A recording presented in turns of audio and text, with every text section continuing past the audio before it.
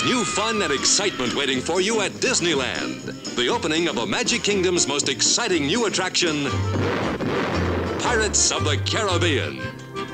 Yo ho, a pirate's life for me. Enjoy a rollicking adventure with the boldest crew of swashbucklers ever to terrify the Spanish Main. Bloodthirsty cutthroats attack a sleepy town. Yo ho, a pirate's life for me. You're in the thick of the action as these three-dimensional pirates dunk the town's magistrate, auction its fair maidens, and set the whole village ablaze. Yo ho, a pirate's life for me. Join the fun and excitement of Disneyland's newest and greatest attraction, an entirely new kind of family entertainment. Pirates of the Caribbean, an audio animatronic experience you'll never forget. See it now at Disneyland. Pirates of the Caribbean.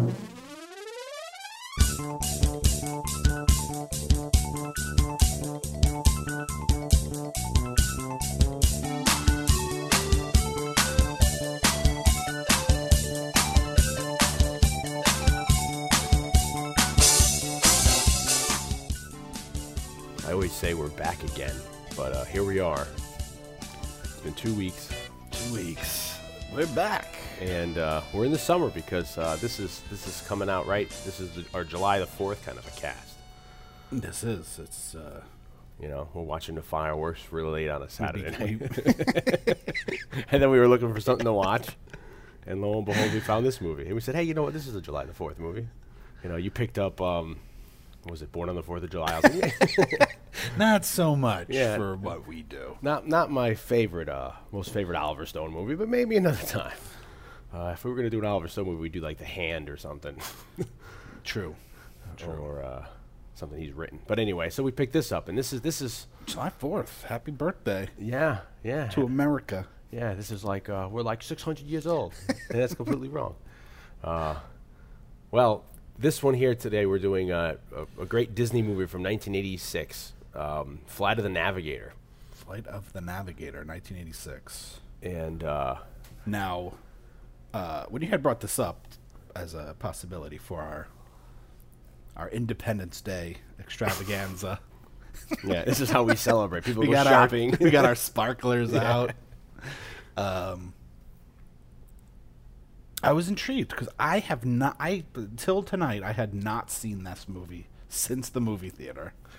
It's funny you say that. I guess if this had a theatrical release, it came out in 86, and I must have first watched it. I saw it on television on ABC's Disney Sunday Night Movie in the summertime, and I had moved from New Haven to Hamden, so it must have been the summer of 87. Yeah. And it was one of these things where it's like, you know, back then, like before 7 and before, I used to that was like the highlight of my week to watch the ABC. You know, I knew like, you know, Dukes of Hazzard's on Friday night. Saturday night you got like T.J. Hooker and you got Muppet Show, and then Sundays you got like Silver Spoons, Ripley's Believe It or Not, Knight Rider, and then you have like the Sunday night movie. Now, what year? Transformers was 86. Transformers. Because this is a very we have a cast about Transformers, the animated movie from 86. And I tell this story that my dad picked me up and took me to see it on a weeknight. Yeah. And I believe this is also part of that. I know he took me to see it, and I believe it was also a weeknight. So this was like, I guess, a stretch where my dad was.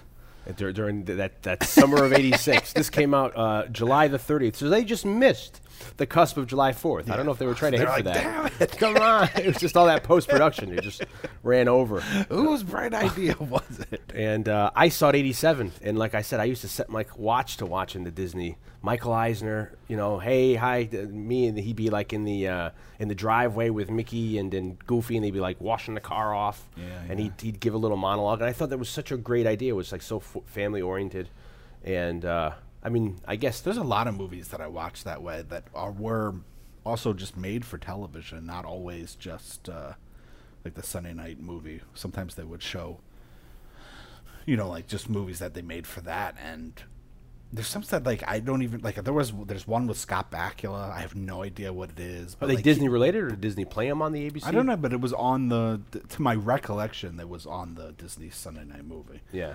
And it's like he can't die or something. There's tons of crazy. And I don't, you know, I'm obviously, there's chances that I'm completely wrong, but I kind of told this story when we talked about Rima Williams, The Adventure Begins. It's like I remember watching the pilot to that and my recollection was that it was on a Disney Sunday night movie, but it could very well have been too. But and then they tried to they got rid of it, and then they actually tried to bring it back when we were in college, like our freshman year of college, where they had a bunch of Bruce Campbell movies. So like I was way into it. It was like Gold Rush with Bruce that Campbell, was all part of Leslie that Milano. Sunday. Oh, that wow. was the first one, and then they did a Herbie movie. Yeah. With Bruce Campbell. Yeah. Which I'm still looking for that one because I didn't see it. But I would love to about watch that a one. Herbie movie starring Bruce Campbell. Well, they used to do that too. They would rerun a whole crap load of their movies. It's interesting at the point of '86, I guess, where Disney was, because Disney had really taken off with the animation and then the live action in the 50s and the 60s, and then especially for the animation for the 60s into the 70s, nothing really was that great. I mean, some of it was forgettable, sadly. I mean, I love it, but it's like, you know, you get the Rescuers, you get like the Black Cauldron, you get like Oliver and Company in the 80s, which I actually saw in the theater with Billy Joel. Well, this is isn't this the period where like they're thinking about closing the shop? Yeah, it's right around the time they brought Eisner in. At the time, the animation department wasn't making any money, and there's a great documentary called Waking Sleeping Beauty. And it is, if you're a Disney fan or an animation fan or a Disney animation fan, you have to see it. And it's from a couple years ago, and they explain all this. And Disney was cranking out movies and live action movies, and you think about it, some of the live action movies, I don't know if Tron did well, but I don't think Tron did as well as they anticipated. And Black Hole, it did well, but it didn't do gangbusters like they hoped. So their movies, their live actions were kind of flagging. And then at the same time, I think it might have been when the Black Cauldron came out the same year. I think it was The Secret of NIMH. Maybe I might be wrong. Some other, and that made more money. Wasn't there like some like Sherlock Holmes? Mice yes, The Great Mouseketeer. No, the Great Mouse Detective. I think like that did better. It's like all of a sudden these other, where Disney had ruled like animation for decades. Yeah. Now like other studios were doing animated movies that were doing better than the Disney movies. And that's a great movie. I mean, I think Vincent Price plays the bad guy in that Great Mouse Detective, and at the end they have the climactic scene in Big Ben. I think that's the first use of them using computer. Yeah, and then American Tail comes out. That was 86, 87. I don't think that's not a Disney movie. No, that's not a Disney movie. No, that did very well. So at this time they're like, why are we putting all this money into this place? So, and then I think they brought Eisner in, and Eisner had the great idea where they must have really just, I'm kind of speculating here, but I think they just must have poured a crap load of money into just getting the Disney name back out there. Because you think about it, right around 86, 87, there's the inundation on after-school cartoons. That's when you get like DuckTales. You get Gummy Bears. Gummy Bears started as a Saturday morning cartoon, and then that became part of the Disney afternoon lineup. And you had like Chippendales Rescue Rangers, DuckTales, and you had like what's the one where they're flying? Tailspin in like the late 80s. And then you had live action movies. They were doing like we're talking about all these weird movies like what we talked about before, Mr. Boogedy and The Bride of Mr. Boogedy. And there's one. Those were Disney Sunday night movies. Yeah, these are all these 80 movies that they're actually doing, I guess, for. I mean, there's a whole crazy, like you're saying, there's all these. I remember a Alan Thicke movie where he's like a scientist and he builds a son that's a robot.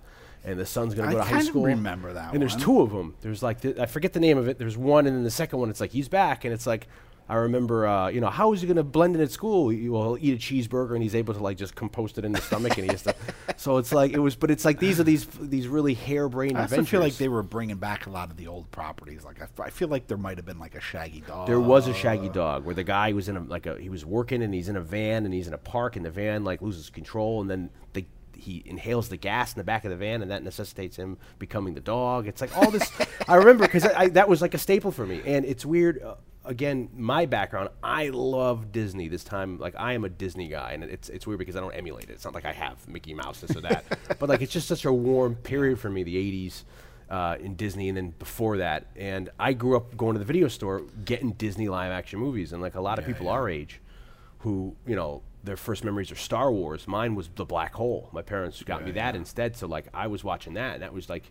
They went pretty dark near the end of the 70s. Their live-action movies with the Devil and Max Devon, The Black Hole, They Go to Hell. This movie actually may be the first movie that they say a swear in, Flight of the Navigator. They say bullshit and they say shit. So, they they had such a great run of live-action movies because, like, their first one, 20,000 Leagues Under the Sea in 1955. That they thought that was going to flop. They were really worried about that, so they were making the park in California. Yeah. And then they had to put that on hold and put the money that they were going to put into the park into the movie to redo the squid sequence. Well, I mean, it's just a shocking. I mean, now in retrospect, to look at like Disney, I mean, he was a rebel. I mean, because Completely. you look at.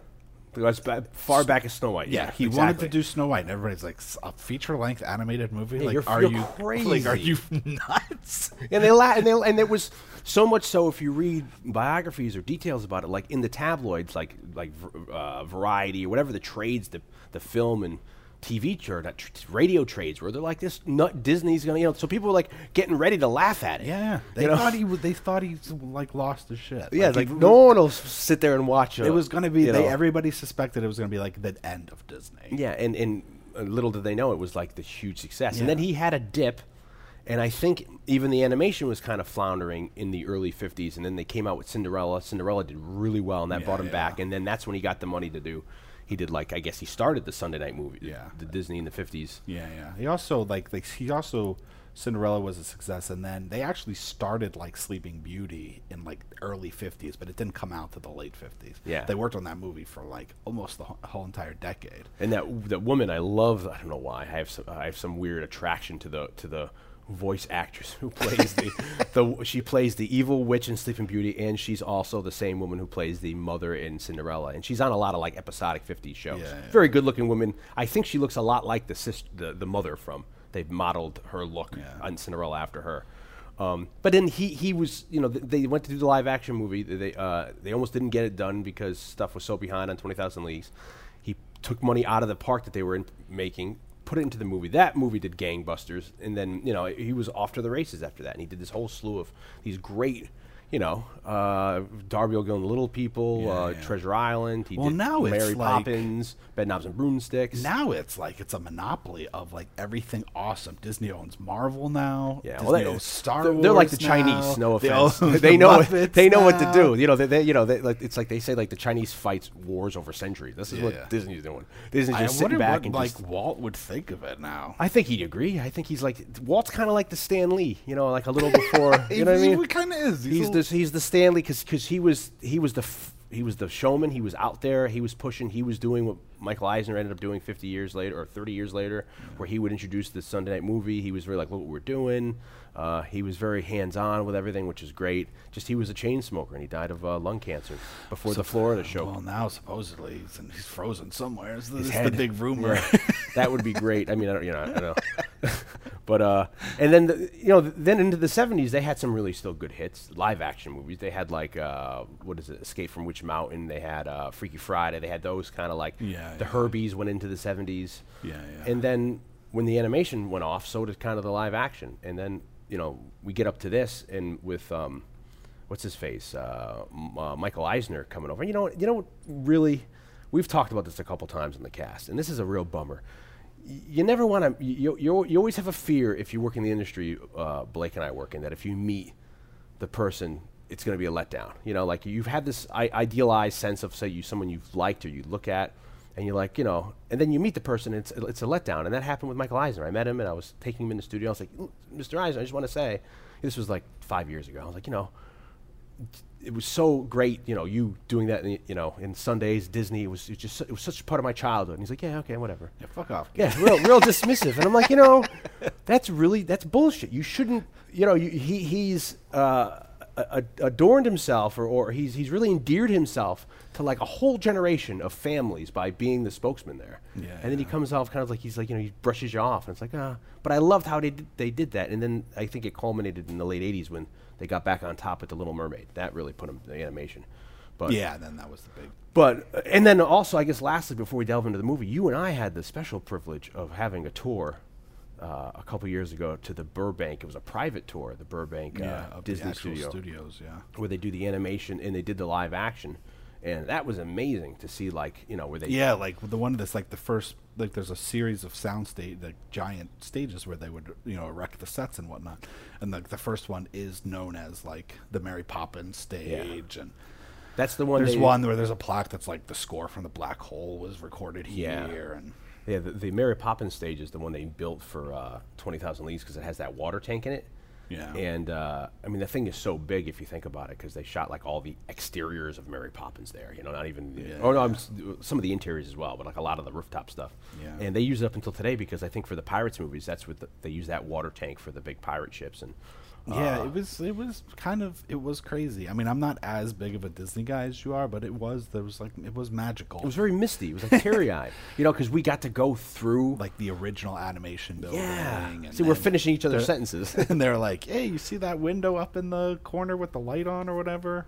Like that was Walt's office. Yeah, and it's like wow, and they had these series of shutters, and it's so he designed it so well, like the streets and everything. It's just so like homey, and you really feel like like he's a pioneer, like you're saying, like he really took care of his people well. So the commissaries next to where they were, it's all very shaded and nice, so they can get out and get some air. And they had those specially made blinds in the windows on the exterior, so that the animators can actually themselves. Kind of tweak how much light comes in during the day so they can animate, and it was just so humbling to just go through there. I was all like sad, and then they also said the story like since he was a chain smoker, he was like you'd always hear his cough, so they said that like you can always hear him walking, they'd hear him coming because you hear his cough, and then the animators would get to working and get their best sketches up on top. And we went by the building that they recorded up until I think they said The Little Mermaid was the last ADR work they did for the animators. So that's like from Snow White. No, I said you can't say Snow White. I guess from the 50s. So it must have been from like, I don't know, maybe like Cinderella or whatever on. Yeah. That they recorded all that voice work there. And then right across the street, which we also went to, that's where they do everything else now, the voice work. Yeah. There's like a new animation building. And it has like a giant like wizard hat from Fantasia on top of it. And that's where they do all the modern stuff. And a shout out to, what's his phrase? Frank G. Wells. Frank G. Wells was an executive there who at the time, Eisner really butted heads in his tenure there with Roy Disney because Roy, the brother, was still alive. Yeah. So Frank Wells was the go-between, and they named a building after him because he died in that helicopter crash in the mid-'90s, and that really kind of like derailed the, they kind of wanted to go separate directions. Yeah, there was a big public feud, and then I think Eisner ended up leaving the company like in the mid-2000s. But Frank G. Wells, great guy. Anyway. But Flight of the Navigator. There's your history lesson. Yeah. There you go. Going way back down. Well, and also to put a fine point on it, which is reflected in this movie is, and I think you and I have always talked about this, is how, like, Disney's special effects, their practicals and stuff are spot on. They're freaking great. I mean, they hold up to today, like a lot of we cite Darby O'Gill and the Little People, which I'd love to do on this cast one day because I love my Disney movies. Where it's like, usually if you got a leprechaun next to a real guy, it's going to look dated if it's 1959 or so. And it's to this day, it still looks perfect because they use forced perspective. They were just so ahead of their time with all their, and it shows in this movie. I thought not a lot of this looked dated in the sense of special effects. I mean, they're definitely, Disney is in the business of making magic, and it just. It's fascinating to know. I mean, it's interesting to see, like, the difference. You always wonder, like, why is this so much better than, like, that one? And I don't know if it's just because Disney just had, because of the successes they had more money to throw around or what, but Disney always delivered. I mean, even in, like, their live action things that aren't even like fantasy oriented. Yeah. Like the sports movies they make now, like Miracle and like whatever that one with like John Hamm for like the pitcher. Or Angels in the Outfield, that's Disney. Like even like just they always they just do family stuff. There's a definite feel to it, like you could recognize it, but it's always kind of solid, Yeah, and I guess to their testament, I notice they never pander to the audience or patronize. They're always, they treat all the content seriously, especially like the Black Hole or Here. Like the beginning of this movie, it's really fucked up. This movie is extremely fucked up. When we watched it, I had a couple drinks at the beginning, and like I was getting like I got like almost like my heart skipped a beat. I got a little like misty eyed when when he comes back after it, because I mean. You think about parents who must have lost children. And that was a big thing in the 80s, like, on the milk box. I mean, not that it's not now. But like, it does seem like it was a bigger because I think they started being public with the kid in New York who went missing, and they started using the milk the milk boxes or the milk containers. It was more prevalent, and like. You know, for a family that it's like almost like people who like, you know, the Holocaust and you watch a war movie, to see that, it's just so sad. And I think the cast is great. I mean, it's all just a... Well, in a nutshell, the story is basically, the movie begins in 1978. July 4th. July 4th, 1978. At the South Florida Frisbee Dog Championship. So who knew that there was regional aspects of it? I think they could have done a little bit of a better job of like establishing the 1978-ness by like not forcing like the mid 80s score so hard in the beginning, like maybe going a little retro with the with the scoring of the music. We have a family father who you would recognize if you watched stuff. He's in a lot. Clifty Young. The mother is from Alien. Veronica Cartwright. I love her. And then you have this an older brother who's 12. I guess he's 12 in the movie. No, he's younger. The lead is Joey Kramer, the actor's name, but he's about 12. I think he's 12, and then he's got a little brother. Yeah. And obviously they don't get along. They bicker and stuff because they're brothers. And they got a dog named Bruiser, who's competing in Frisbee.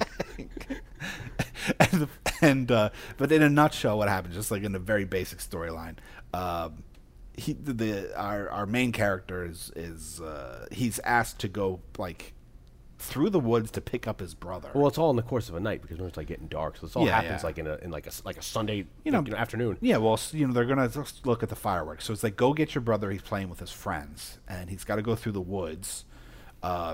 His brother kind of scares him by like jumping out of a tree or whatever. And the brother runs off with the dog. Runs off. Our main character falls and kind of gets like knocked unconscious in the middle of the woods. And when he wakes up at dusk, it's like blue out, and then he wakes up. It's dark. And it's dark, but then he goes back to his house, and his family doesn't live there anymore. It's now 1986. Pretty fucked up too. That's another thing where he's knocking on. And there's like this not elderly couple, this older couple living there. And he starts running through the house. So that's that's the pitch. Like, that's the idea. This kid falls down in 1978. He wakes up and it's 1986, which is incredibly fucked up. And he's not even aged today as well. Well, yeah, he's not. It's not like he woke up and he's not. He thinks he just knocked himself out, falling in the woods, and then it's only been like a couple hours. He's still 12. Yeah. So through the course of the movie, we discovered that it has something to do with this spaceship. Now, I think through the advertising, I think what I find funny about the movie is like, obviously they knew through the advertising and maybe the poster and the title, The Flight of the Navigator, like they were gonna, like, audiences were gonna know that there was a spaceship involved, because they like tease that, like, the idea of the spaceship like so many times, like the Frisbee. They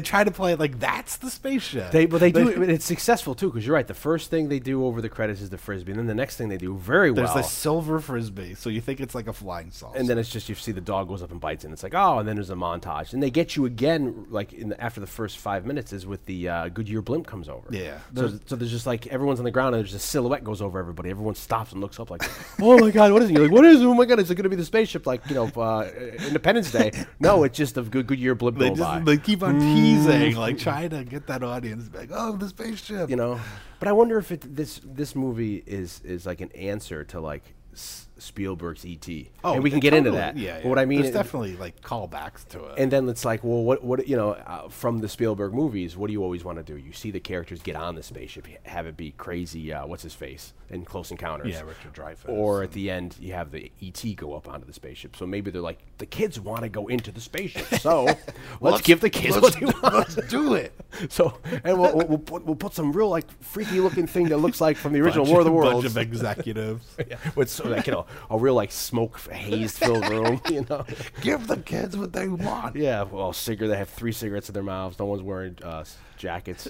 They're all wearing their suspenders, and that's what they do. You're right. So the whole tease, which is weird because the alien doesn't really become interactive with the child till like halfway through the movie, maybe 50 minutes in. That's when they're brought together, and then he goes over there, and then you have the adventure. And we talk about a lot flow in movies. This movie doesn't seem to be an hour and a half. It seemed like it was getting stuff done, and to me, it seemed like it could have been much longer. It seems to me like they had a bigger cut. Yeah. And they had somebody come in and just trim the crap out of it. Well, there's a lot of getting there, like you said. Like, it doesn't really take off until almost halfway into the movie. Because it's like a mystery. They want to make it like, what's going on? What's happening? It's almost like it's like a mystery movie. The kid's got stuff in his head. So then he comes back, and the kids, they also realize that the kid has stored in his head all like whole bunch of like star charts. And uncharted star charts. He knows like alien languages. He has all this stuff in his head in the portion that we don't utilize. Yeah. And like you said, that there's an alien craft that kind of crashed, hit the electrical So there's grid. this whole aspect of like he finds his family. Obviously, his younger brother's now his older brother. And his brother's like, "Wow, this is crazy. You're my older little brother, and this is 1986." Played by a guy that you would recognize. He's from the movie North Shore. I can't remember what his name is, but he's in a lot of stuff. The guy that plays the younger brother, who's now older. And so there's this big like, what happened? So of course, government involvement. And it's very E.T. now. Yeah, they have NASA come. NASA has their own like police force. The guy, our conduit into the NASA is Howard Hesselman, who was in WKRP in Cincinnati, and head of the class. I have a picture of him. I'm a Doors fan, so in a couple of Doors books, I have a picture of him hanging out with Morrison, like in the late '60s. So maybe they're like on a famous show together. They all guested. So that guy, and I think he does a great role in this. If you've seen the movie The Rocker with Rainn Wilson, he's the bus driver. For more recent people that haven't seen the TV shows he did in the 70s and 80s. So he's a recognizable face for 1986. I mean, like, we knew who he was. Yeah, of course. Head of the Class was on, I think, at the time. And he comes in, and you don't really know if you could trust him or not. He comes off like, because especially since E.T., you never know if you can trust the government. And that's, can't trust the government. Especially 80s NASA. You know what I mean? Like 80s NASA could be doing some real, finicky stuff. We learned that with, 85 Space Camp. It's like we don't know what they're what they're doing. And so he's like locked in a room in this NASA facility. The kid, not Hesselman. Yeah, the kid. And so then instantly we know that something's kind of up in that scene. Yeah. He's, the kid doesn't want to go. His family's like, okay, well, if he doesn't want to go, he doesn't have to go. And the guy's like, well, don't you want to know what happened to him? Like, if all I need is 48 hours. He's hinting as much as he can without, like, I guess, going into, like, the classified stuff. Like, we need the kid. Yeah. So they kind of convince the kid to come under the guise that obviously they're going to help him. He gets there. There's all these toys, G.I. Joes, Transformers. Yeah, real noticeable for us. Like, there's a Predacon. And so I remember when I was little, I to this day, I remember that they had a Predacon there. I can't tell really what the G.I. Joe thing is, but there's a whole slew of whatever. So you really, like, at this point, like, you're like, okay, like, he seems like a nice guy. He's got lots of toys. And I don't know if we've mentioned. They're going to help. They're there to help the kid. They also, it has been known, they're not keeping it from the audience, that they found the spaceship and brought it to the same hangar. Yeah. So they have the spaceship, and they're trying to get into it. And they're like, it's impregnable. It looks like what do you call those? A horseshoe crab? Kind of like a design. Well, yeah, or it looks like a walnut. Yeah. Or like some kind of, and it's like just hovering there or something. So that's going on the other side of the base. Yeah. So then you have like, well, what do they want the kid for? What are they going to do to him? But there's like, you kind of feel like, okay, everything's a little bit on the up and up, I guess. And then it's like, no, you'll call your parents tomorrow. And then he like locks them with a sliding door, no doorknob. Very like Buck Rogers. There's a mirror in the. It's a very forced two-way mirror, so they can watch them. And then Sarah Jessica Parker shows up. Sarah Jessica Parker shows up, and young Sarah Jessica Parker shows up, obviously, and some executives say, what else we need? A robot. This is you're talking about outside the context of the Ralph. Yeah. Ralph comes in. And Ralph's like a robotic assistant laborer or something, whatever. Spell out the whatever. And he's basically just is like a push cart that goes by itself because he's just holding a tray of food inside of him. Like, there's a mail slot, I guess, if you wanted to mail your letter. Well, whatever you want to do, you could. He'll just stow anything and take it with you. And he's got a big light on top, like a big yellow light. And Sarah Jessica Parker works on the base. I guess there's She's a little like an intern. There's a little bit of a hint that she comes from, like, her dad was in the military. There's a little bit of very short like a storyline just like put in there, and now we're like starting to get like, you got the toys, the kid turns on the television, you got music videos, and the other thing I wanted to mention, what's this crap? Where's Starsky and Hutch? Yeah, which is another like throwback that Oh, to the director, Randall Kessler, which we haven't even mentioned yet. Yeah, Randall Kessler directed this movie. He directed Grease. Yep. And in the beginning of the movie, circa 1978 era of the movie, the world of the movie, they're listening to the Grease soundtrack in the car on the way home. It's a really successful throw. He did that. He did Blue Lagoon. He did Big Top Pee-wee, Honey, I Blew Up the Kids. And then television, he did Marcus Welby, The Rookies, and then he did a few episodes of Starsky and Hutch. So it was another. And The Boy in the Plastic Bubble. He did that too. Ah, the classic. You know, see how he's getting into this line of work by the late 70s into the 80s. You know.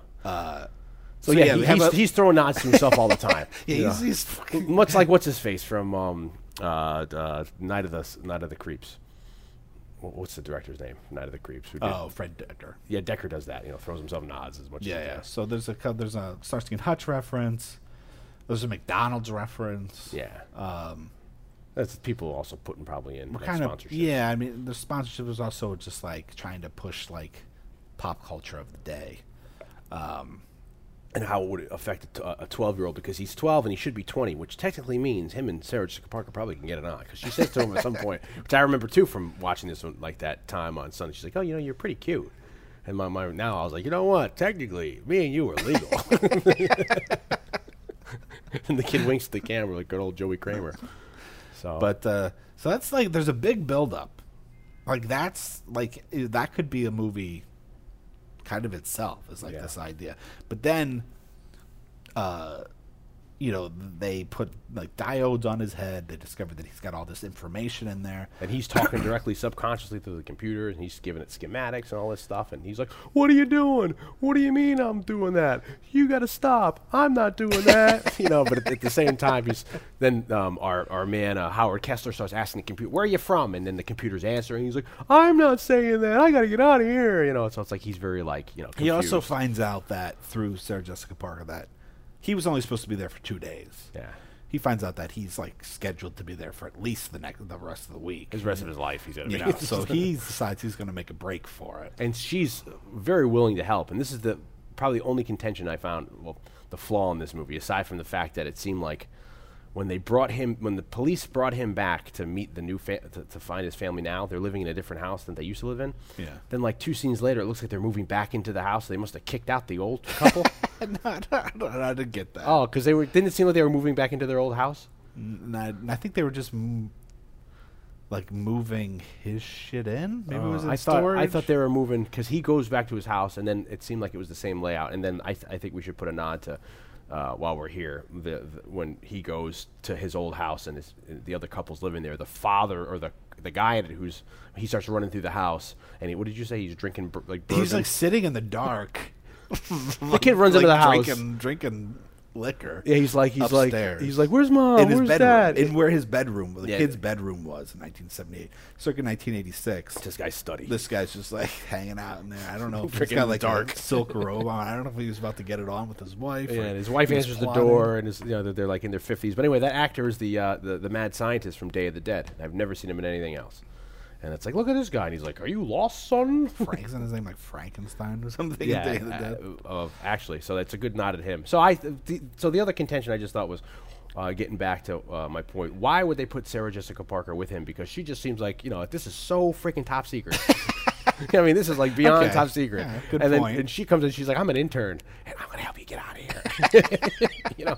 I would, if this was modern day, I would say that this, maybe she's a plant. Like, you'd have her leave the room like, he's on to nothing. He doesn't know. Well, I'll get it all out of him. And then maybe you have the story arc that like she softens to him. Yeah. And she's like, okay, I'll help you get out of here. She's in like 2 scenes. The introductory scene and then the scene where she's like, okay, yeah, I'm gonna send the Ralph unit later or whatever, or I'll distract him, or I'll go to your parents' house. And I'm gonna blow the whistle and everything. He's like, go call the papers, look my parents up, call them, tell them what's going on, go pay him a visit and stay there as much as you can. As like the security guards behind the one-way mirror, just like playing blackjack together. They're completely oblivious though. They're completely useless because later on their doors open and. When he escapes to go to the spacecraft on the other side of the base, he uses the Ralph unit, which the spacecraft must send. And How oblivious are those security guards? Doors open. It's like, oh yeah, it's going in there for whatever reason. Oh, it's leaving again. Who cares? No one's with it. It's like So it's so he gets out and he wants to get out of here and he goes and he goes to the spacecraft. And that's where the movie really begins. And we're about 15 minutes into the movie at this point of an hour and a half, a 90-minute movie. Yeah. We're good halfway in. Yeah. The spacecraft opens, very Terminator 2. Yes, very. Like liquid metal kind of thing going on. Again, their special effects are very cool. Their matte paintings and all, like a nod to that matte painting of where he walks over the train tracks for Stand By Me. I wonder if that predates Stand By Me. Or Stand By Me was before, where he goes over when he falls and he comes back over the train tracks when he's going back after he's woken up. That's a great matte painting. But the door of the spacecraft is not just like a door that opens. It's like an animated kind of like melted metal into stairs that just kind of hover. And then he walks up into the spaceship and there's a robot, which is like the intelligence of the spacecraft, which is like an eye, like a big electronic eye on an arm. Very reminiscent of the 50s War of the Worlds. Which is really angry at first. Yeah. Well, it's speaking, it's actually, if you look up IMDb, he's speaking Bulgarian to him. He speaks like one language, and then he speaks Bulgarian. He says something that someone's translated. And then he's finally like, I'm just kidding, or, But like, it seems like the robot or whatever, the ship is like really pissed at him at first. It's like, sit down, god damn it. And but it's a voice that's clearly altered, lowered in pitch. And when I first heard it, as I was listening to it originally, it sounded just like Judge Reinhold to me. Oh yeah, okay. And he was big at the time. And I was like, I wonder if Judge Reinhold did the voice of this. Because then later, they in the ship they escape the base and they're flying around Earth basically, so there's a lot of like kind of hijinks of flying around in the spaceship, being pursued by the Nazis. The NASA's like, the movie takes a really dark turn. It goes back with Indy. NASA's all on their heels, and NASA's like, we got to go after him. So they try to go after him, but of course they can't. They can't keep up. So it's like this fun. It's revealed that there's other creatures on the ship that the ship has collected from other planets. Yeah, and what the shtick is with this robot is wherever culture he's from, he takes them. I forget the name of the planet because they do mention it. And that planet, whoever's there, the indigenous population will like research or whatever, just analyze the specimen, and he's supposed to bring them back to the exact time period. He'll travel back in time and drop them off at the same exact moment, so they won't know. Them. But for some reason, he cocked up with the kid, and he dropped him 8 years later. The human anatomy didn't seem like it was going to survive the travel back in time, so it didn't do it. It just dropped them at the same spot. 8 years later, whatever. And what's interesting too for people who are above our pay grade, Disney got a lot of guff for the trying to do all the bullshit like Gene Roddenberry shit for the black hole, when they're like, maybe we'll use an Einstein-Rosen bridge here, which is an actual thing, has nothing to do with black holes. But in this movie, whatever math Hesselman from Head of the Class does, evidently that's real. Where it's like because they justify this planet that they're traveling to is so many light years away that if they traveled the speed of light and then came back, that is the reason why he went so fast he slowed down, and that is the reason why to him it's only been 4 hours and he hasn't aged, but to us on Earth it's been 8 years. Yeah, it's all Einstein bullshit. But it's cool because evidently it's they're justifying it. Like, see, this isn't just bullshit. Where we did math for this one. So then we find out that the alien's like, hey, I need you, kid, because when I crashed into some what do you call those, electrical power lines, I fried all my my navigation. I can't get back home. So, but for some reason, he downloaded the information into the kid. Yeah, he used them as like it was like a 1980s flash drive. Exactly. Yeah, the kid is an 1980s version of a flash drive for this alien culture. Yeah, he's like, I'm just gonna. There's so much of the human brain that's not being used. Yeah, just in case anything real quick, happens. I'm just gonna back up my maps into this kid's head. You can only imagine once he hit the power lines. He's like, fuck. Oh, whew, I'm glad I did that. Thank God I backed it up into that kid. Now I got to find that kid. Yeah, again. now I got to go look up in the cloud. So they scans the kid's head because he needs to now download the information from the kid's head that he put in there so that he can get home. And he just scans it real quick. Even the kid's like, that's it? And all of a sudden, in my mind, while I'm watching this movie, now we're getting Judge Reinhold, because I think it's Judge Reinhold's voice as we're watching it, doing a really bad Pee Wee Herman impression. Yeah. And I'm like, what the hell is going on? Because now the computer accidentally downloaded more than just the maps. It's also downloaded like a kid, like the personality of a child. Yeah, and it gets really weird here. You can really start speculating. He downloads too much. He downloads some of the kids. So either and he starts reciting lines that the kid said earlier. So like you get the idea of like, okay, now he's like going to the kid's memories by accident. It's and downloaded. Technically, this is 86. I think Pee Wee's 86 or 85. The movie Pee Wee's Big Adventure. So I don't know. Are we saving the reveal of who the? So my point is, I'm watching this movie, and I'm like, this is really fucking annoying. Yeah, like it's Pee Wee. It's Pee Wee Herman. Yeah, it's the voice has now become Pee Wee Herman, but like pitched down. Yeah, because of like making it computer, robotic or whatever. So I'm like, fuck, I'm gonna look this up, and I looked it up, and it is. Ruben. Yeah, but he's billed as Paul Mall. So Yeah. I don't know why in the billing they bill him Paul Mall, but it is Paul Rubens. And it's weird. This is what I was alluding to. It's just Pee Wee had just come out. So I wonder if Pee Wee had just come out and it wasn't as, I mean, it's big, but it's not as iconic. Is he just thinking he's going to use the character over here and he just pitched, I want to do my Pee Wee impression? I don't imagine he got asked to do it that way. Yeah. Oh, yeah, exactly. So I don't know what the reasoning is. I don't think it was like, you know what, I think let me add a little Pee Wee into this. I'm sure they're like, let's cast the Pee Wee guy. Well, no, my question is twofold. It's probably worthless even asking, but one is they're using Pee Wee's supposed to be a kid, which is new to me since the last time I watched it. That's a whole other story. Yeah. Pee Wee's supposed to be a child, the character Pee Wee Herman. So is Disney coming to Paul Rubin and saying, hey, we want you to play a kid over here doing that impression? Fine. Or is the kid had supposedly seen Pee Wee while he'd been home, and then Pee Wee stuck fresh in his mind? Maybe. You know what I mean? But that wouldn't work if it was 1978, so he had to have seen it in the day or two that he was sitting in that room. So maybe he just watched Pee Wee's Big Adventure, Pee Wee's Big Adventure, yeah. And then... And also, I mean, I don't know what year it is. It's probably after this, but also... Judge Reinhold is in a movie where he plays vice versa with Fred Savage, where he becomes a kid. Yeah, it's the male version of Freaky Friday. So I don't know. It's also big. It's the same kind of boy becoming. Well, that was a very pun intended big motif for like the late 80s, because you also had the one with Kirk Cameron and. The guy that plays Arthur, what's his name? Dudley Moore. Dudley Moore. There was the They Switch. Oh, I don't remember that one. Yeah, that's great. See, you're right. We have these weird, because that's to touch on later on with this movie.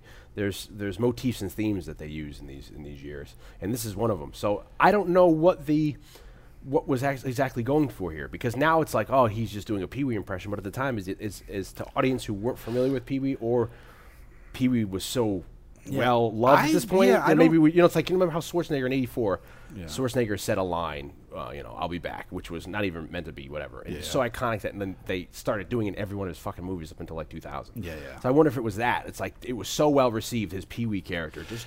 Or maybe it's like. Who knows? I mean, who knows? I mean, it could be that they asked him to do Pee Wee because of Pee Wee, or maybe they were just like. Do like a kid thing, and Pee Wee hadn't come out yet, or like by the time they were making the movie, you know, and he's like, I do this kid character, and they're like, oh yeah, he's changed. Look, I do this kid character. Well, he had done it on stage before he did the HBO movie special with Phil Hartman. But he turns into this, he's just Pee Wee, and it does kind of get a little annoying because we are bringing our own baggage to the table. We know who Pee Wee is, and then especially, but who knows? I mean, if you didn't know who Pee Wee is, it could be even more fucking annoying. Who knows? For someone now? Because back then I was like completely into it. I was like, no, but I mean as like not as like a 10-year-old kid. Yeah. But like our parents. Oh, it's just like, Jesus. Pat. Yeah, my father being like, what the fuck am I taking you to see here? Well, I mean, the goddamn fool. Jesus, it's so annoying. But maybe they would think it's a kid too, you know. That's almost it's like another movie pops in my head is The Explorers. It's like, you know, you have. It's very similar because the aliens in that movie, especially like the male alien. That movie takes such a right hand turn at the end there. That's what's his face, isn't it, from Gremlins? Yeah, Joe Dante. Joe Dante. That. But like the male alien that they visit. I mean, now we're getting out. If you haven't seen Explorers, completely different movie. Maybe we'll get around to doing it at some point, but they talk and he talks in like very similar. There is like because they're catching the radio transmissions, yeah. So they're just talking in like Earth talk, and it's all. It like kind of reminded me of that a little bit as we were watching this Flight of the Navigator. There was like a feeling to me of Explorers. So you essentially have Pee-wee didn't drive into the damn fair for the rest of the thing, you know. And I kind of liked him better when he was just like compliance, like, and I really like, you know, I remember that as soon as he said that compliance. I was like, oh, that's, you know, or see you later, navigator. You know what I mean? And like the kid is the navigator, and that's the whole Flight of the Navigator being the kid. So. And then they just go around the world. And they just, you know, it's quirky underwater. Go under the water. You know, take me 20 miles away. Stop at a gas station. To get directions. They go to a rear screen projection Tokyo, where they see, you know. The gas station scene is where we have the nod to E.T. Oh, phone home. Oh, because he said he wants to phone home. Yeah. He pulls into this gas station because he needs to call his parents. He doesn't know where they live with the new address, so he's trying to find out where they live, and for some reason, somehow he gets through them. The UFO can't make phone calls. Yeah. So he parks the machine, and the gas station attendant, who we assume is Big Al, because it's like Big Al's gas station. That must be Big Gator. Al. And it's pretty. Some of his Paul funny. Rubens lines are kind of comical. Yeah. When he's talking to the cows, you know, he's like, "Woo," you know, because the kid has to pee. There's a little nod where he says that he tells the kid wanted to phone home. So there's a little nod to E.T. So I would imagine E.T. is very much in the psyche of the audiences and the filmmakers. Yeah. This idea of the Flight of the Navigator, and we mentioned another movie in a previous cast, and one that we will eventually, I'm positive at some point we'll get around to doing, Last Starfighter. There is like, the 80s is like the time, and I don't know why the movies like this don't exist anymore. I mean, Last Starfighter, obviously the kid is older. Yeah. But the 80s is a time of like kids on an adventure. Yeah. You know, you get something as dark as Stand By Me, which you brought up, where it's like kids on an adventure for a very morbid, you know, like a very dark version of that. But then you got Goonies, Monster Squad, which we've done. Check out the podcast on Monster Squad. Yeah. Explorers, we just talked about. This is like kids on an adventure. And I don't know why, like, the most recent movies I can think that do that are like Spy Kids movies, like the Robert Rodriguez movies. But well, certainly the 80s, like the formula, like seemed they wanted to emphasize to the kid, like, you're here for like a greater purpose.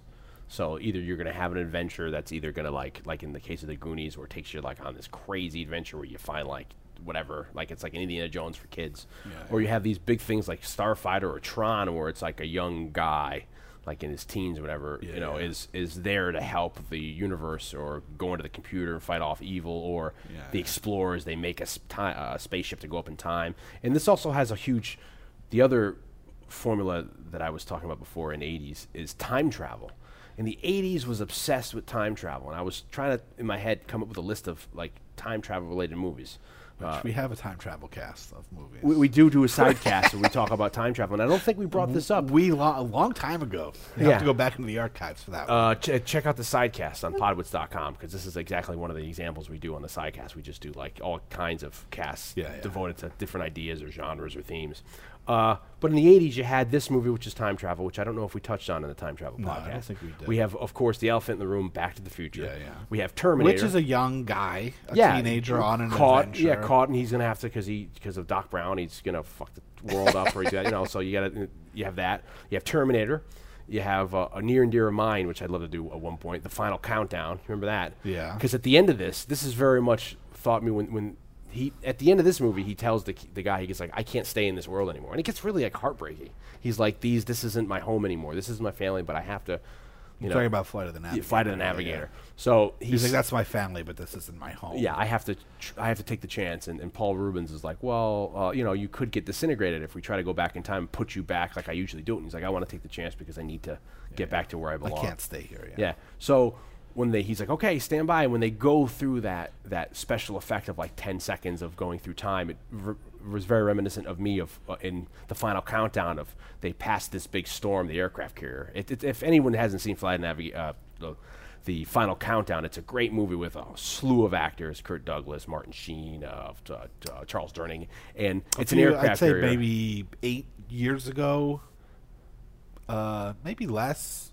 Blue Underground released. Yeah, a really nice DVD, and they probably at this point have a Blu-ray of it. Yeah, of special features. Worth checking out. Yeah, and it's just an aircraft carrier where they're leaving like some California port on local things. They go through this cyclone or really bad storm, and they end up in 1941, and they're like a week away before the Pearl Harbor bombing, and it becomes the dilemma of Kirk Douglas, who's the captain of this aircraft carrier. Should he intervene and change history and stop World War II, or should he not? The prime directive. Yeah, so it becomes this kind of like, should we or should we not intervene? So great movie there. You have Time After Time, right? And what's the Richard Matheson movie that you like with Christopher Reeves? Oh, what is that movie called? Yeah, it's a Richard Matheson. Seymour. Yeah, this short story. Because isn't that a time travel movie too? I've never seen it. That's a time travel movie, and also we got Time Bandits. Time Bandits. A kid on an adventure. Yeah, with midgets. Or little people. Little people. Sorry, vertically challenged with Terry Gilliam, and last you have Trancers, which is near to my heart, where they're going back. And so you have this. They love like sci-fi in the '80s was there, and it's aliens, it's time travel, it's but you're right. Nowadays, you don't have the character be the child going on the adventure. You don't have, and so much so, like look at like even the horror films of the 80s. I mean, let me think. There was the like Silver Journey Bullet to the Center of the Earth had a kid. Yeah, he wasn't the main kid. It was like Brendan Fraser. Yeah, but you can make the argument like Jurassic Park. It's like there's children in it for the kids to identify with. Yeah, in the audience. I guess you could argue like the Hunger Games, Divergent. Yeah, but that's for like the teen, like Harry Potter. These are growing up. Harry Potter. Yeah. I guess these movies have been evolved, but there's a very different feeling. Yeah. To these movies as opposed to the ones we're talking about in the 80s. Yeah, the 80s were kind of like fun and got you involved, and I guess weren't so serious. But that isn't said that for most of the movies that we've talked about here, especially this movie, Flight of the Navigator, the topic is treated very seriously. And that's like, I guess, like a testament to Disney where they'll even go overboard. Or it's like maybe it's too serious for children, hence like the black hole, they go to hell at the end. What the hell? Spoil.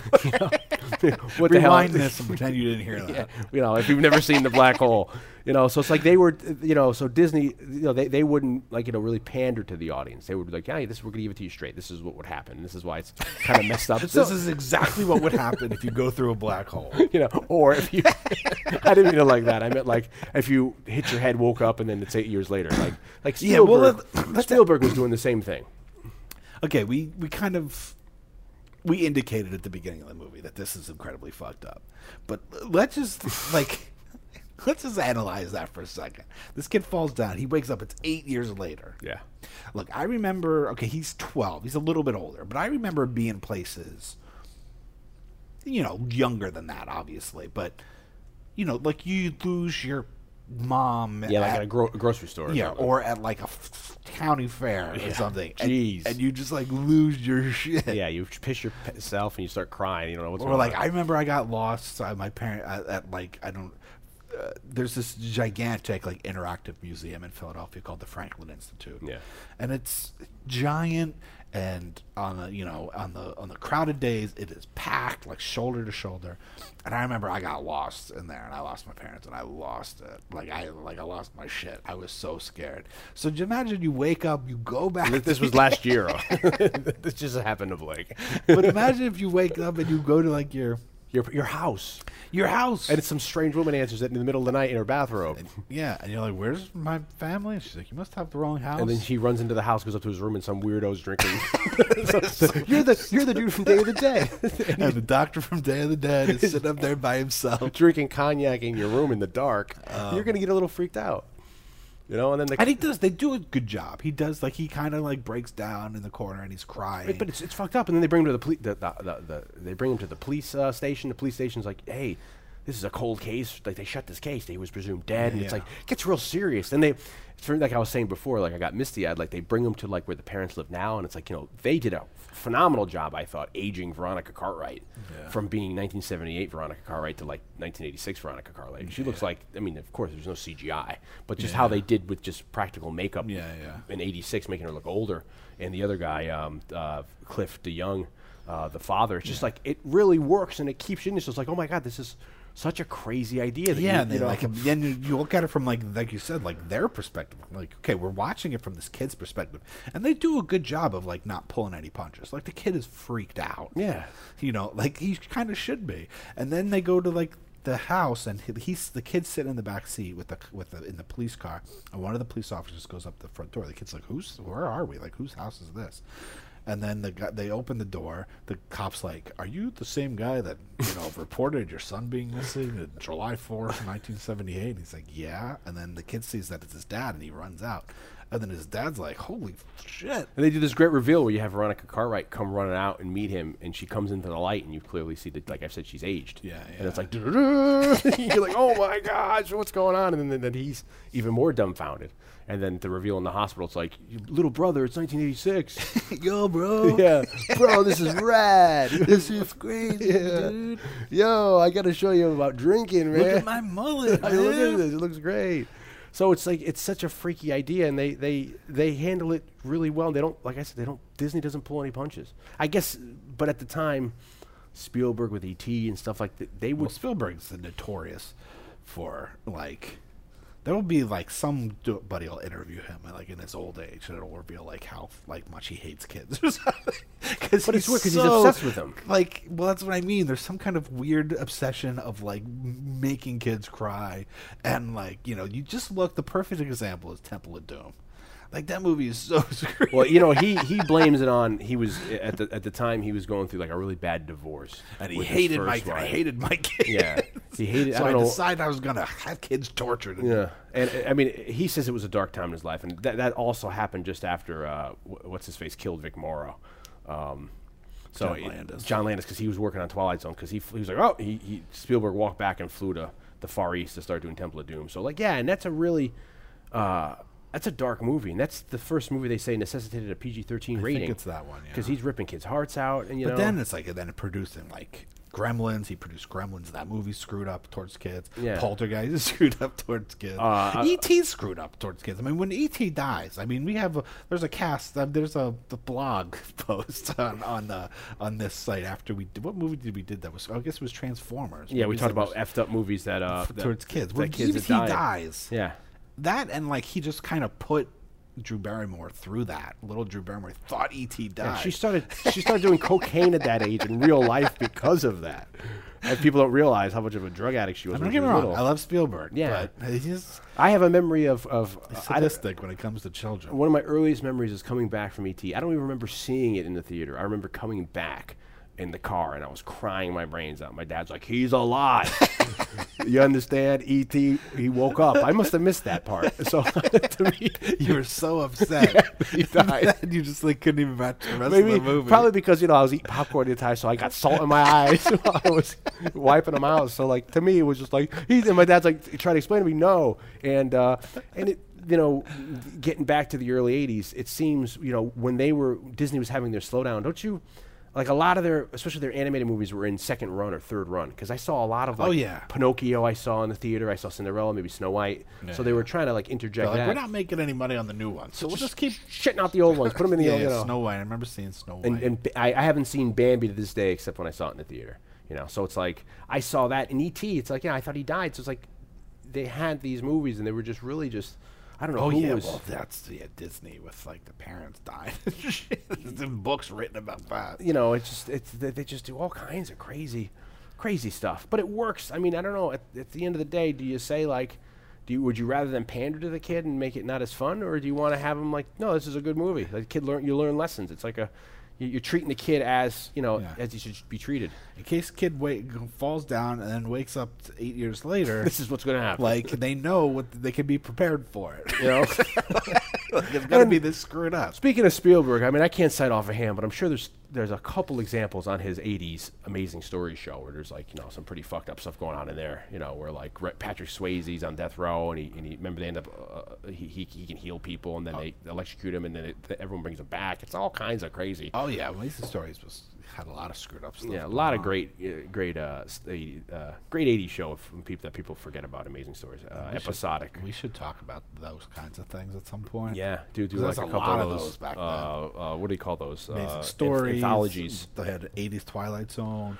Oh, if you go down that road, 80s Sherlock, 80s Hitchcock Presents came out. Outer Limits came back in like the late 80s, early 90s. Tales from the Dark Side. Tales from the Dark Side. Friday 13th series. Yeah, even though that was less of like an anthology. But the Amazing Stories had a very big Spielberg kind of a signature on it. Like you could tell he was involved, and he brought in. He was like Eastwood directed one episode. You had a lot of big actors. Directed one. Yeah, so they brought in a lot of like name actors, and I think that could have been the shtick for a minute, like Tales from the Crypt was in the early '90s, where you have like somebody Tales big. from the Crypt, another one. Yeah, you'd have like someone big either come in and guest as an actor or direct it. Helmet. So and you could kind of see this as, like, if you took the.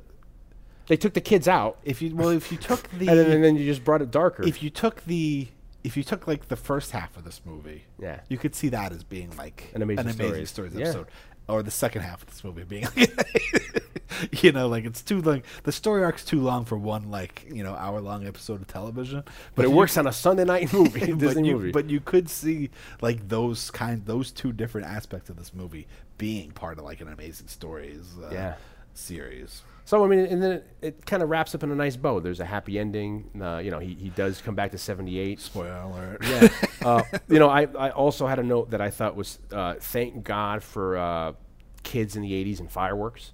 Oh, God. I was thinking that, too. Like, this is because, when we were little, there was a huge thing of, like, fireworks were huge. Maybe since the 70s. I mean, probably since the 40s or 50s, whenever they invented dynamite, I forget the guy's name who invented dynamite. There's always been popular blowing things up. Yeah. So, especially in the 80s and, like, 70s, 80s growing up, it's like, And when he's trying to find his way home, he doesn't know where their address is, and it's dark out. He tells his little brother, the lead says, give me a signal, and then it's like something I can see from the sky. Yeah, it's like, what the hell? He's like, I'll set the kid's like, I'll set the place on fire. And Joey Kramer's like, no, just. And he almost does. Yeah, and he goes up into the attic and he gets like the biggest box of fireworks, just like. Well, they're in Florida. Yeah, I think you could still buy them in Florida even now. And he lights off like the whole box. But the funny thing is, like the first like 3 he lights off, just like duds. Well, not even duds. They just like. They don't. Who knows what happened to them? Like they just fall off. It's like they're on the stick. They're like the bottle rockets, and they're stuck into something on the ceiling, and like they kind of light up. They do fizzle a little bit. Because he gets up under the roof of their house, and then they just like fall off camera, and it's like that thing could just like go off. Yeah, in your gutter, set fire to the leaves in the gutter, and then there you go. Like 3 of them don't launch. They just kind of light up, and then they kind of fly backwards off screen. The kid could have gotten blown up easily. Yeah, during the it ignites the box, and then it's like, it's actually child labor laws in the 80s. He probably did all that on himself. They put him on a roof. If it was right around the time, Landis was doing that with the kids out in the Indian Dunes with Twilight Zone, the movie. It's like, put the kid up there. He can light him himself. Fireworks, big thing, and then fireworks, big. Well, it's 4th of July, And then we have the climax. He brings him back. He wakes up. He's back. It's 80. It's 78. The parents goes through the kid goes through all the trouble to get home, quote unquote home, like where his parents live. And I guess do you think it's that he sees that the cops in are 1985, there? Circa 1986? Yeah, because the cops show up, and then do you think if the cops didn't show up, he would have been like? I think it helped because he knew. Or did you think he just wanted to say goodbye? I think what in your opinion? What's the motivation? I think he wanted to. I think at the time he had the idea because he wasn't putting much thought in it. He wanted to go get to his parents, and he hasn't put. But then the realization of seeing the how he brought like the whole world with him, press, cops, the army. Once he gets to NASA, his parents, it turns into E.T. All of they're all coming, and he realizes, and Paul Rubens is like, I'm sorry for doing this to you. I didn't realize this is not what I want. And then he starts talking to Paul to the spaceship, and he's like, this is what I'm going to be the rest of my life. I'm going to be in a test tube because they're going to want to study me. Like, and it's a very adult. I think it's a very adult decision he's making. Because I would think any other kid would be like people are come out of the ship, and there's guns. People have guns pointed at the ship. Yeah, they're trying to figure out if they can grab him before that's to safety, and even his mom's like, come on, and his dad's like, come on, and then like he says no to them. He says goodbye, and that's real that's disturbing because his mom's like, what are you talking about? We just lost your friend. It's turning into a Twilight Zone episode with the young kid with the haired kid from all the Twilight Zone episodes, like where it's like, you better be nice to me. It's like it turns into one of them where it's like you could just see him get back into the ship and travel around, and the Rod Serling's like, submitted for your approval. A boy who didn't want to go home. Boy who never wanted to go home. He wanted to travel someplace far in the Twilight Zone. So it's like it could have ended there, and you don't need to have him go back to. He could have just been like, fuck it, I want to go with you. Take me. To the planet. Make me one of the. I'll be your assistant, and I'll be the navigator. Yeah, I'm gonna choose my own selfish desires over my family's feelings and the world. But he instead goes back, and he wakes up and he has the memory of it because we see he has at the end the little guy Popper. I think the kid's little alien that Paul Rubens couldn't return back to its planet because a comet hit the planet and blew it up. So it's kind of sad. It's like, and it's very. So now do you think he just forgot that he brought it? No, I think he knew, but it was just like. And then he shows it to his brother, and his brother's like, "Holy crap!" Yeah, he was like, "I'm gonna blow that up." And then it's like, "Okay," and then they just forget about it. Back to the fireworks. Yeah, my brother's got a little alien thing in his book bag. But and kids in the '80s, hopefully they're gonna treat that thing humanely. One. We can only hope. We can only hope. Two, they don't know what it eats. What happens if it eats like babies? Like Paul Rubens forgot to tell him that it can only eat like placentas. And then So, but hey, it's nice that he gave the thing a home, and it's like kids of 10 to 10-year-olds don't think about that. So, and it wraps up to be a really happy ending. It wraps up to be the Sunday ABC Disney night movie ending, which is very comforting. And I think everything kind of holds up, special effects and stuff, and. With the print we watched was kind of dated since it was an old VHS tape. I think it really begs for like a proper. I think they did release it on Blu-ray, but I don't know if there's special features. They should do. Disney's usually really good with their special features. Yeah. You and I have watched a couple of the DVD Disney live-action movies. I have just the special features like 20,000 Leagues and Darby O'Gunn and Little People because it's just so fascinating. Their matinee paintings with Ellen Shaw, Peter Ellen Shaw in the process. And the one thing I noticed a lot. Is that there's like definitely like two periods where they shot this movie, and I think they did shoot some of it in Florida and like some of it like in Norway or something. Yeah. But there's like the kid has like very distinctive like hairdos throughout the movie.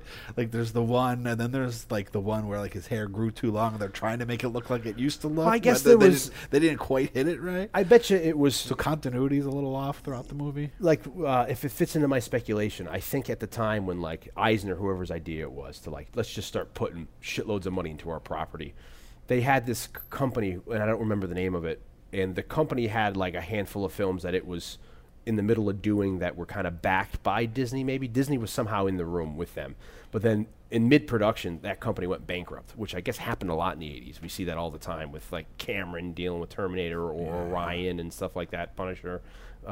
So Disney then stepped in and said, okay, we'll take over. And evidently there's a handful of movies they did this for at this time. So there's other movies that came out that Disney put out that was the case for this movie. So they must have took over, bought all the rights, and then finished the movie. So that's where your gap is. So maybe some of the movie they were doing like the effects work in Norway until they got them and they did it down in Florida with. Because I would have thought they would have did a lot of it like at we said the Burbank studio where they have all the.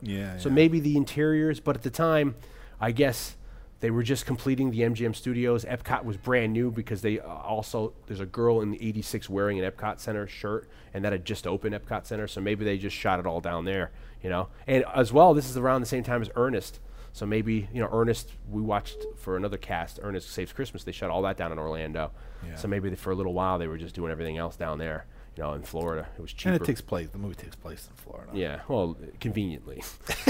You know, Fort Lauderdale, Florida. Yeah, so that's the reason why there is a gap in continuity for like certain things, but they got the movie done, and I thought they did a hell of a job. And I thought the kid was good, but he never really did anything of note. He's after in this. Runaway, which is before this movie. That's that Tom Selleck, Gene Simmons movie. Oh, okay, with the with robots the and robot Kirstie Alley. spiders. Yeah, and Gene Simmons is a hitman with a gun that the bullets follow you in. That's great. Yeah, we should do that. I haven't. I don't think I've ever seen the movie all the way through. I don't know. I've only rented seen it circa fucking 1989. I remember that. You and I. Oh no, that wasn't. Me like my parents.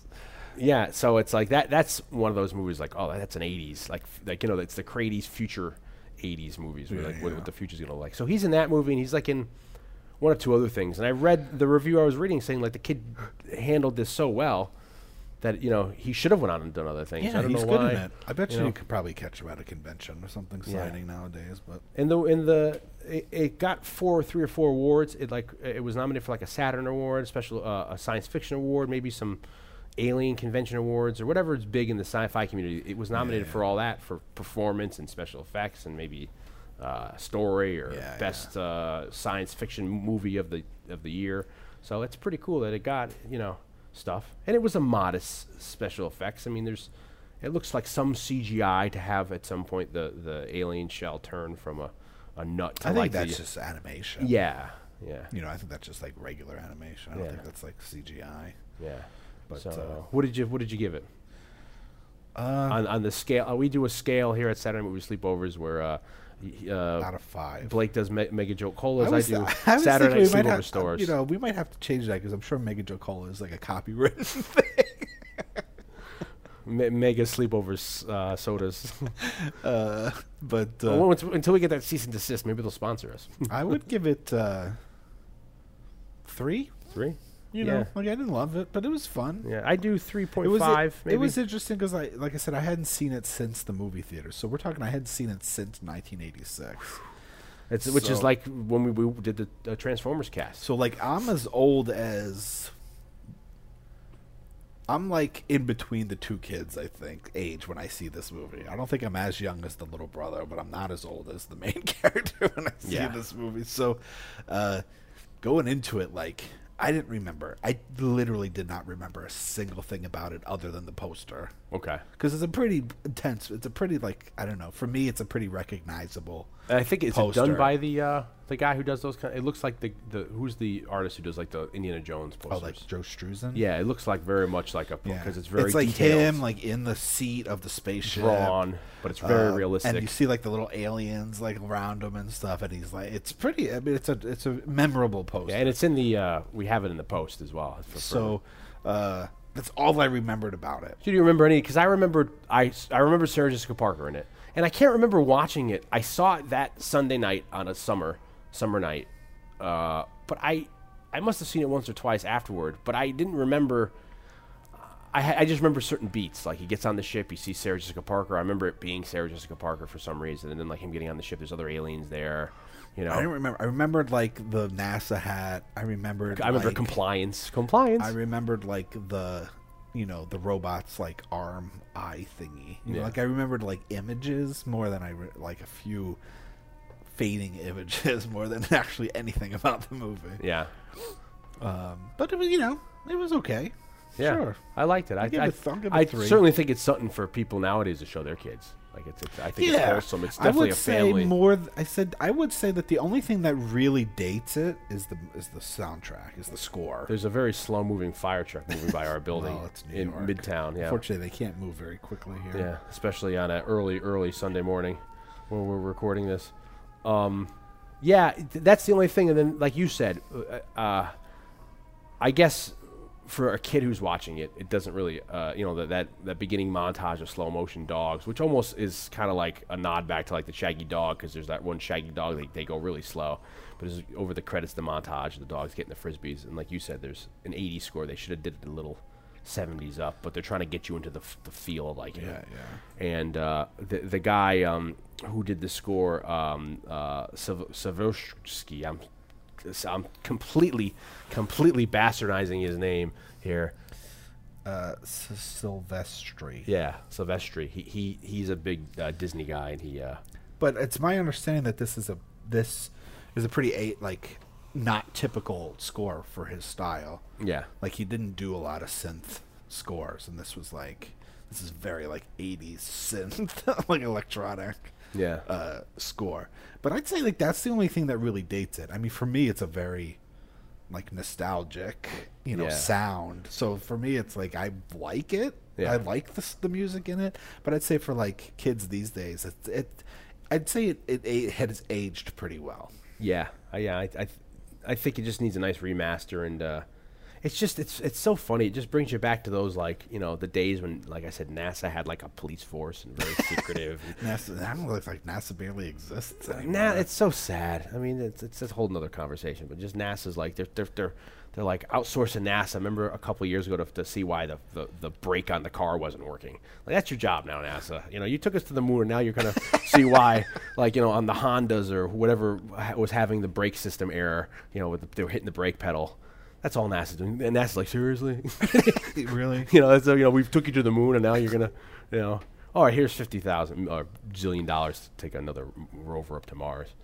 But so yeah, it's like that's sad. But I think great movie. I think it's great Disney movie, great 80s Disney movie. I think it holds up. I think you could show kids now. I think it's actually great entertainment for the family. Sit them down on a night. You're looking for something that's not too, like, they're not going to hell at the end. They're not going to hell. There's no devil involved. There's no devil involved. There's no crazy going into the computers. The world's not at stake. Yeah, there's all kinds of stuff. I mean, there's screwed up things that we already talked about. But it's just great stuff to watch with a kid. So yeah, I really enjoyed it. I'm glad we did it, and it's a great July the 4th movie. Who would have thought it's a July the 4th? So yeah, it's surprising that more movies don't exist that. Or July the 4th? That use July the 4th as. Well, next year we might have to do Cape Fear, the remake, because the 1990 Scorsese Cape Fear begins around July the 4th. We had an argument. I wanted to do the third and probably the worst of the Terminator movies. Yeah, because you and I saw it on July 4th. Yeah, 2003. We went and saw it on July 4th. And I said to Blake, you want to do that? He goes, yeah. I go, when was the last time you seen it? You go, when we saw it together? I was like, well, if we're gonna, we could do a bad one. No, you're right. We could do bad movies. I just figured maybe 2 should be before, because we did 1. I know. 2 is so good. That's an ongoing argument. I'd say we don't have to go in order for movies. Yeah. So I would love to hear people's thoughts on that. Do we need to go follow a series in order, or can we go out of order for a series? And I will make the concession that I agree with Blake that we don't need to go in the in the Friday the 13th or the Halloweens. Those ones where you have like 50 movies. Like, if Blake certainly wanted to do like Octopussy, I'm not going to say we have to start at the beginning. We have to start Dr. No. We're working our way up. We're going to do Dr. No, From Russia with Love, Goldfinger, Thunderball. Okay, and go all the way. And then finally we get to Octopussy 6 years later. So I agree there, but I figured certain movies where they're back-to-backs. So anyway, we hope you liked it. We loved it. We recommend it. Check us out here, Saturday Night Movie Sleepovers. We're at SaturdaySleepovers.podwits.com.